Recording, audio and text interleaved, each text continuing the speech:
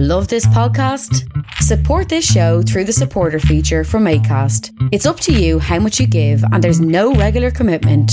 Just hit the link in the show description to support now. Ever catch yourself eating the same flavorless dinner 3 days in a row? Dreaming of something better? Well, HelloFresh is your guilt-free dream come true, baby. It's me, Keke Palmer. Let's wake up those taste buds with hot, juicy pecan-crusted chicken or garlic butter shrimp scampi. Hello Fresh. Stop dreaming of all the delicious possibilities and dig in at HelloFresh.com. Let's get this dinner party started.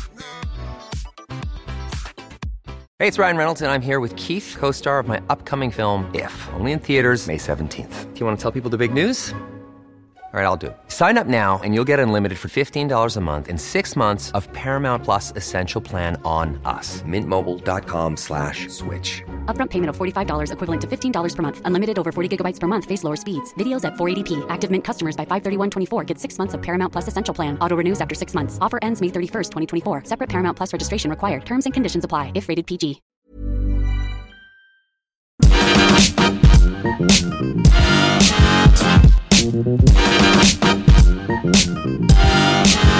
Hello and welcome to the Partly Political Broadcast, the comedy politics podcast that is definitely careless, not deliberate.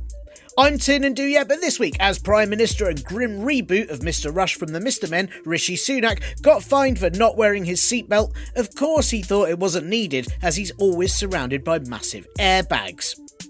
Who hasn't taken the piss at work, right? I mean, every job has its perks, and I know I definitely took advantage of pinching all the game demos when I worked at Electronics Boutique, or secretly hiding the clothes I knew people would hate when I bought them with staff discount for their Christmas presents. That was when I worked at Next, or when I used my 5-minute break at Timberland to walk down the road where my friend was a barman, neck 2 free tequila shots and a mint, and then go back with the energy to deal with the worst customers I've ever met. That we've all done it, right? So it makes total sense that Chairman of the Conservative Party and man who takes all his style tips from evil scientist Nadhim Zahawi would think when he was Chancellor, may as well use my direct hotline to HMRC to skip paying any tax on £27 million of profit, right? Well, you know, you're there anyway, so 2 birds with one large stone, but not one that has any morals written on it. It's the same as if Zahawi worked as a barrister, which he wouldn't do because he's a massive fucking snob, but if he did and he pocketed packets of those waffles before he left for the day, and then also emptied the till into his pockets and insisted all the other staff had to pay back for the missing amounts, and anyone who accused him of wrongdoing would be sued. I mean, it might not show the public that your party should be anywhere near government in terms of finance, responsibility or honesty, but what it does show is that the Conservatives are efficient. I mean, in criminality mainly, but still, who was it that said British workers are the most idle? Oh yeah, also some of the worst Tories. But you just have to look at someone like Zahawi, who is single-handedly managing to neglect the nation's finances as Chancellor, which takes quite some effort, all the while fixing his own at the same time and being lobbied by an oil magnate, and you think, well, that's 3 jobs at once, so you definitely can't say he's lazy. And didn't the government promise to cut taxes? Well, yes, exactly. Sure, I mean, not yours, but they didn't specify whose, and so it still counts. Of course, Zahawi is ever the humble man, which is why he took a job from former Prime Minister and 58-year-old uncared-for yeast starter Boris Johnson just to sort his own finances out before then turning his back on Johnson and saying he should resign before then supporting him to run as leader again and then pretending that he didn't. And that's why now it has emerged that Zahawi has definitely swindled himself from some dodgy deal with HMRC for his offshore tax avoidance. He's insisted it was not deliberate, but just carelessness that meant he took $27 million in investments from YouGov and popped them on a Caribbean island instead of helping hospitals. Yeah, of course it was carelessness. And actually, now that he's said that, we all know that a man who held the most important financially responsible job in the country doesn't have a fucking clue how money works, and that makes us all feel much better. I hope that he seeks some sort of help, though, as being that careless really suggests that Zahawi may have other issues. I mean, I've knocked over a glass of water or not paid attention and walked into someone, but I've never been so careless that I hired very expensive accountants to help me avoid millions in tax payments before then paying lawyers to say anyone who'd said I'd done what I actually did would get sued before then taking a job to help me escape a prison sentence. I mean, crikey, imagine what chaos he could manage with, I don't know, a misplaced skateboard. It's very lucky Nadhim Zahawi isn't anywhere near a precariously stacked pile of books, or there's every chance he'd bump into them, causing a chain of events culminating in a nuclear war against Azerbaijan, or every 4th person in the UK being owned by Shell Oil.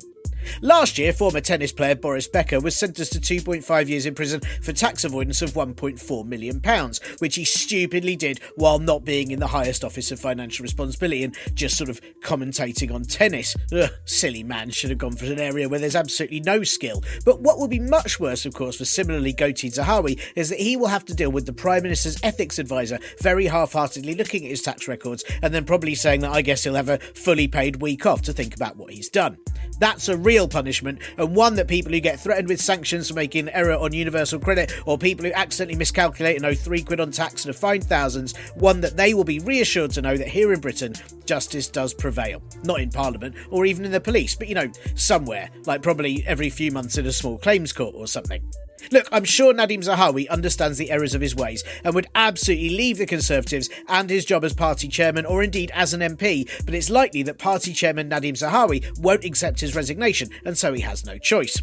And what with the war in Ukraine, the NHS crisis, and something else that's completely unrelated to this very specific breach of the law, like, I don't know, Beyonce doing a show in Dubai, the world doesn't need more instability caused by one of the people causing instability being held accountable for instability. Will he have resigned by the time you hear this? I mean, it is hard to say, but I do know with all this pressure on him, Zahawi will be keen to close the stable door before the horse has bolted, which is mainly to keep all the heat in that the taxpayers have kindly covered. Prime Minister Rishi Sunak has said that integrity and accountability are really important to him, and there are questions about Zahawi that need answering. Yeah, I mean, I suppose if Zahawi was suddenly out of nowhere to show that he had either of those things, integrity or accountability, then he wouldn't really be suitable for party chair, as it would be like getting a girl guide to do HR for the mafia. That's why the Prime Minister's independent advisor, Sir Laurie Magnus, will be investigating. And as a former investment banker of the kind that probably helped loads of funds find their way on Caribbean cruises, I'm sure he'll be very, very independent about it. I'm not saying I don't believe the Prime Minister, but he didn't seem to ask those questions when getting married to a tax-avoiding non-dom billionaire, so I'm not entirely sure he's going to bother when it's one of his ministers. According to figures put out by the Enough is Enough campaign this week, $18.5 billion is lost in tax every year through avoidance schemes, $3.2 billion of which is avoided yearly by people like Missy Sunak. So you'd think if the PM was genuinely concerned, he might push through legislation to stop this, but then he'd have to find new ways to insist selling off the NHS was necessary, and it'd be really tricky other than pretending Unknown had been infested by moths or there wasn't space for it anymore and, he's having a clear out and you should only keep things that bring you joy. Last week, the Prime Minister didn't even bother wearing a seatbelt while filming a video as he was driven around in his official car. Sadly, it wasn't a public safety infomercial, or at least it would have had the satisfying ending of having Sunak's stilted, overly intonated toss halted by an emergency brake, the sound of glass smashing, and then a really haunting animation that will stay with you for the rest of your life. It might be a minor crime as crimes go, but it symbolises a lot. The Prime Minister doesn't wear seatbelts because that would be some sort of modicum of responsibility, when we all know if he was to fly through a windscreen and into oncoming traffic, he'd use his last breaths to insist that gravity was a global problem, but he and his government would halve it over the next year. Maybe it's because he's so rarely in a car that Sunak struggled with knowing how to be in one. He's taken an RAF jet 3 times in the last 2 weeks to do domestic flights to places where he could have easily got the train, but the Prime Minister defended himself by saying it was necessary to make him as effective as possible. Well, I suppose by wasting money and causing more pollution, that is, like Zahawi, achieving 2 of his goals at once. If flying is genuinely the best use of the Prime Minister's time, couldn't we just stick him on a satellite orbiting the Earth 24/7 and hopefully he'll actually manage to get something of use done? Lancashire Police issued Sunak with a fixed penalty notice fine, which means that he broke the law both as Chancellor with Partygate and as Prime Minister, and I suppose it's good that finally the criminal population are being represented properly in Parliament. For 300 years, no Prime Minister has ever been found guilty of breaking the law, and 2 have been in the last 9 months, which isn't, I think, to say that previous Prime Ministers weren't crooks, it's just that they were smarter than the 2 fucking idiots Sunak and Johnson who managed to get caught. Do I want corrupt criminals in charge of the country? No, of course not. Would I at least prefer it a bit if they were clever criminals and proved they were wily enough to get away with it? Yeah, I mean, a little bit. And then at least we could say, well, they're arseholes, but they are very clever arseholes. But as it is, we just have to look at the rest of the world and say, yes, we're sorry, but we're run by the most careless, stupid fucking idiots out there, and they aren't even nice or good at drawing as a redeeming quality. At least Home Secretary and woman who, if she stood still for 10 minutes, would be hoiked up onto a medieval church to ward off demons, Suella Braverman, she's just enabled criminals rather than, doing the crimes herself. A large number of children seeking asylum have been kidnapped by trafficking gangs from a Home Office-run hotel in Brighton. A truly, truly grim story, but I suppose from Braverman's point of view, it will reduce trafficking from across the channel, as she's just made it easier for them to do it from the UK. And nothing's going to put people coming over to seek refuge like her making it even more dangerous than those kids staying in a war zone. The Home Office have said it's not true that the kids were targeted in the hotel, because they can go in and out of it as they please. Oh, I see. So this is actually an issue for whichever department tackles crime. Sorry, who is that? The Home Office? Oh, I see. The Home Office are also hoping that as part of an online safety bill, it will be illegal for anyone to post videos of small boats crossing the channel in a positive light, which, I mean, that's going to really fuck up all those charity attempts, right? Though at least now, any imagery of refugee children managing to make it across the water can be accompanied by text saying they're on their way to be abducted thanks to Suella Braverman, which I think the Home Office would prefer lots more. This is a story that you should see across the BBC's front page of news, as was the Zahawi tax avoidance story that didn't appear until several days after everyone else had mentioned it. The BBC say it has its own fact-checking guidelines before it can post something up, but it does seem more like they've hired your aunt on Facebook to report for them on things from years ago that she's only just seen pop up on her feed and is disgusted. Though could the real reason be that the BBC chairman Richard Sharp, a man who would survive an undead attack because they'd look at his face and assume he was one of them, secured a loan of £800,000 for then Prime Minister Boris Johnson just before Sharp got the top Beeb job?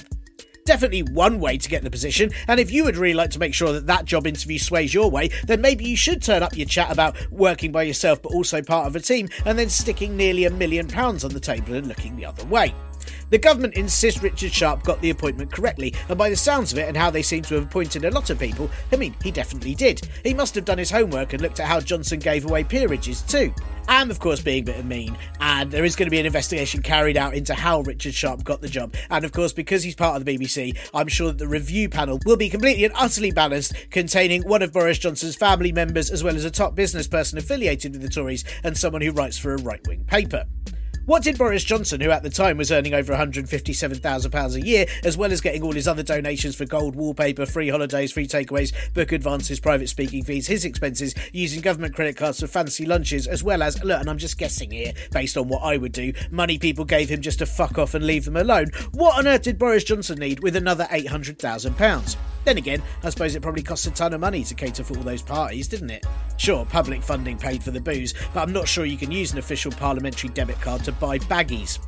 Walking advert for refloated corpses and Tory MP for Ashfield, Lee Anderson, still insists that people can eat properly on 30p a day and everyone who uses food banks should learn to budget properly. And it's clear that by compiling the advice and examples from him and his party, yes, you can avoid such hardship if you just lie to the tax office or give away jobs in exchange for hard cash. I bet Boris Johnson's barely spent 30p a day on anything because he's got all that money from the BBC chair and all those government credit cards.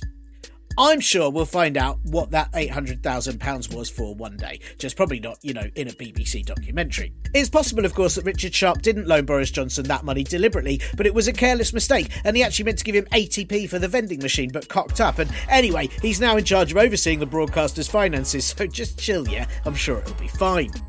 While the BBC aren't reporting corruption, it also seems MI5 aren't investigating it, as a Tory party whistleblower revealed that the security service repeatedly refused to investigate evidence that a Russian spy was trying to influence Conservative politicians.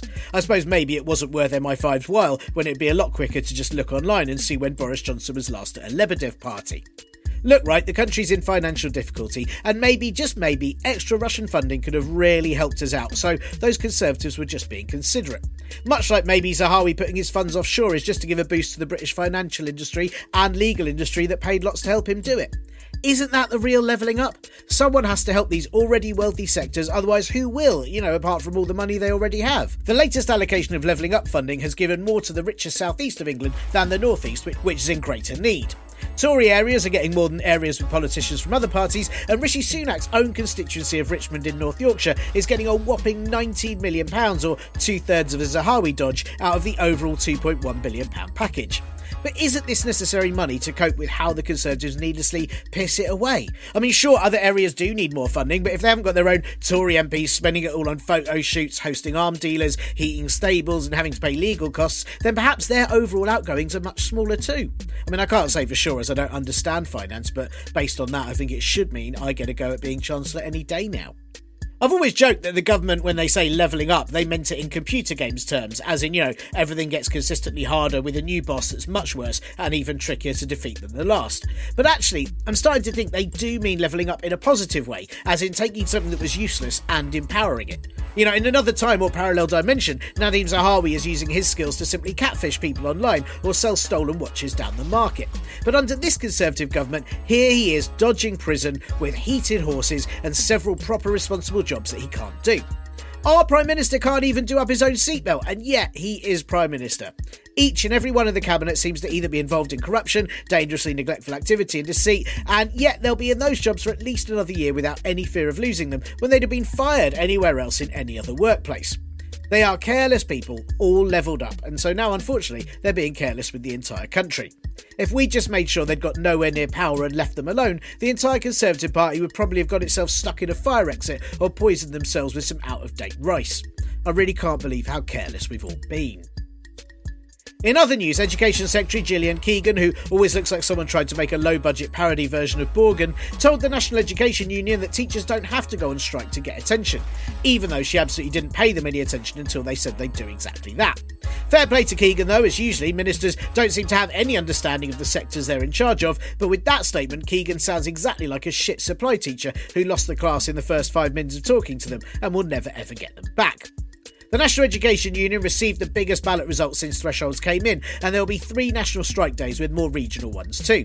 Kevin Courtney, who's Joint General Secretary, said there comes a day when it's important to stand up for yourself, which is classic teacher, as that is a brilliant lesson to teach kids.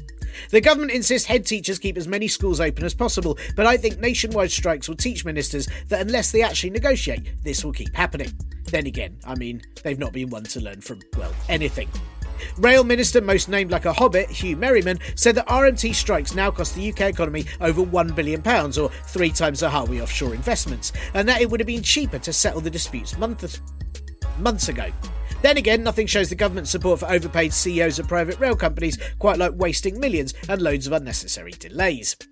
Leader of the opposition and SpongeBob Squareface, Keir Starmer, travelled with Shadow Chancellor Roald Dahl and Rachel Reeves to Davos for the World Economic Forum, where loads of billionaires all fly in to spend a week discussing how best to make it look like they're doing anything other than staying rich.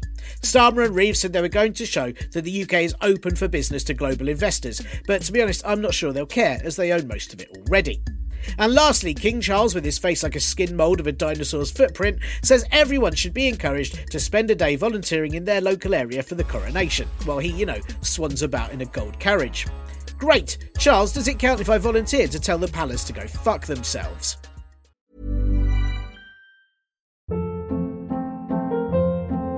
Hold up. What was that? Boring. No flavor. That was as bad as those leftovers you ate all week. Keke Palmer here, and it's time to say hello to something fresh and guilt-free. Hello Fresh. Jazz up dinner with pecan-crusted chicken or garlic butter shrimp scampi. Now that's music to my mouth. Hello Fresh. Let's get this dinner party started. Discover all the delicious possibilities at HelloFresh.com.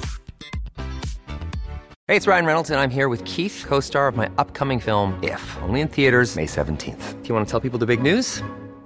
All right, I'll do it. Sign up now and you'll get unlimited for $15 a month and 6 months of Paramount Plus Essential Plan on us. MintMobile.com/switch. Upfront payment of $45 equivalent to $15 per month. Unlimited over 40 gigabytes per month. Face lower speeds. Videos at 480p. Active Mint customers by 531.24 get 6 months of Paramount Plus Essential Plan. Auto renews after 6 months. Offer ends May 31st, 2024. Separate Paramount Plus registration required. Terms and conditions apply if rated PG. Wow. Nice. Yeah.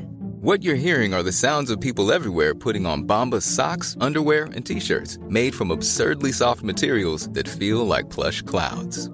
Yeah, that plush. And the best part? For every item you purchase, Bombas donates another to someone facing homelessness. Bombas. Big comfort for everyone. Go to bombas.com/ACAST and use code ACAST for 20% off your first purchase. That's bombas.com/ACAST. Code ACAST.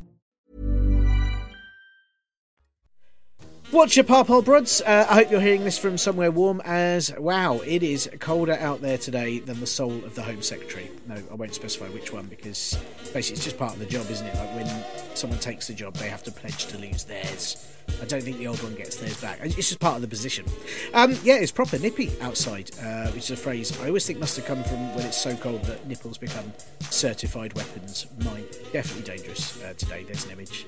Lovely image for you there. The joys of audio. I have to record this week's podcast early in the day again, as this evening our energy provider has a kind of, hey, why don't you turn off all your electricity for a fun points-earning game so no one questions why David Cameron took away all that investment in green energy years ago. Though it's not what it's called. That wouldn't be as catchy. But, still, I'm going to partake, not least because then I might earn a whole 20p off our energy bill, and instead I can use it to go towards buying a single green pea or something. I think that's how much it costs now. I went to see my nan last week. My nan is 97 and currently embroiled in the hell that is the underfunded social care system. She just before Christmas had a fall and hurt her back, meaning that she now needs even more care than she had before. But her local council won't put her in a care home until it's proven that the system of not having enough carers a day in her own home doesn't work, meaning that it's just like there's just hours where there's no one there to help her, so she can't eat or go to the loo. It's really grim to sort of do scientific experiments on people like that, just sort of trying again and again to see if something that keeps failing stops failing all of a sudden before they try something else. But despite all that, despite not being a very fun situation, she's still super switched on. And when I saw her the other day, she spent ages telling me about remembering flashes of going on a May Day protest age 2. So that would have been 1927, and that was when her dad was a Communist Party member and all the kids got to sit in the back of the van as everyone else marched alongside them. Sounds amazing. I wish I could have sat in a van. I'd just like to do that now as an adult. And she also told me about going on all the Young Pioneers holiday camps as a kid and how fun they were. And then one year her school made her go to a different holiday camp in Bournemouth, and it was so rubbish that she and her mate got all their pocket money together and bunked off to the beach for a day instead, which is like aged 11. Hardcore. Legendary tales, and just very fun to hear. And also really disheartening to know that despite all that political activity all those years ago, we're still now in a situation where councils have to work out whether it's worth paying any money to make elderly people not have the worst lives. But I suppose if they don't save cash, then how will there be enough to cover up Zahawi making careless mistakes? So I guess that is more important. I keep thinking Zahawi is too arrogant to go, but then I remember I'm releasing this podcast, what will be tomorrow, by the time you hear this, it'll be today for you, you know what I mean. So I'm guessing he's definitely going to go just in time to make this whole episode irrelevant as quickly as possible. I think that's the rule, right? That's the rule, how it works.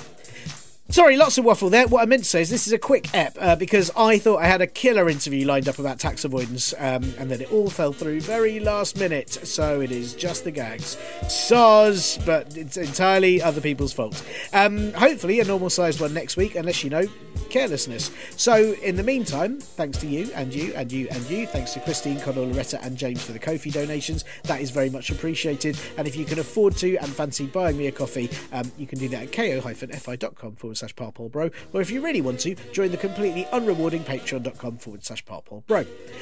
The only other thing this week is, if you don't listen already, I would highly recommend Jon Stewart's The Problem podcast. I really enjoyed / was terrified by this week's one on the global rise of the far right. I did then look up the woman that he interviewed, Anne Applebaum, and it turns out she's actually really awful.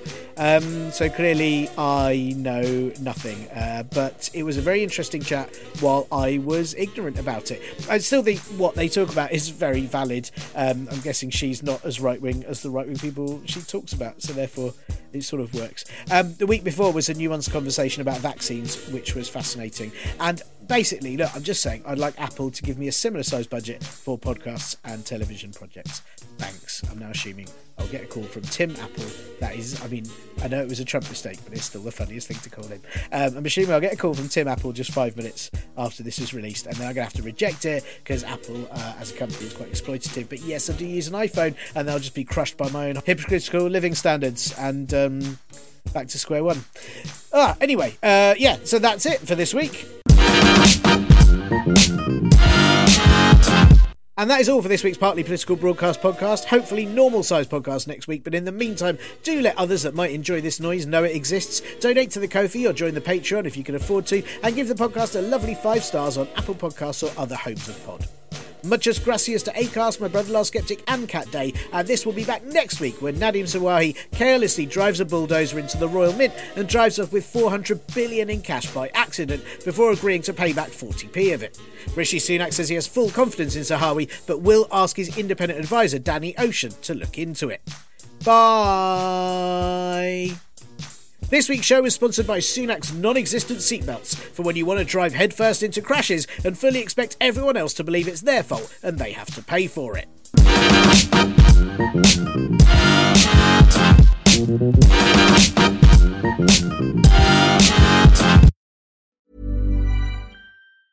Ever catch yourself eating the same flavorless dinner 3 days in a row? Dreaming of something better? Well, HelloFresh is your guilt-free dream come true, baby. It's me, Keke Palmer. Let's wake up those taste buds with hot, juicy pecan-crusted chicken or garlic butter shrimp scampi. Hello Fresh. Stop dreaming of all the delicious possibilities and dig in at HelloFresh.com. Let's get this dinner party started. Hey, it's Paige DeSorbo from Giggly Squad. High quality fashion without the price tag. Say hello to Quince. I'm snagging high-end essentials like cozy cashmere sweaters, sleek leather jackets, fine jewelry, and so much more. With Quince being 50 to 80% less than similar brands. And they partner with factories that prioritize safe, ethical, and responsible manufacturing. I love that. Luxury quality within reach. Go to quince.com/style to get free shipping and 365-day returns on your next order. Quince.com/style.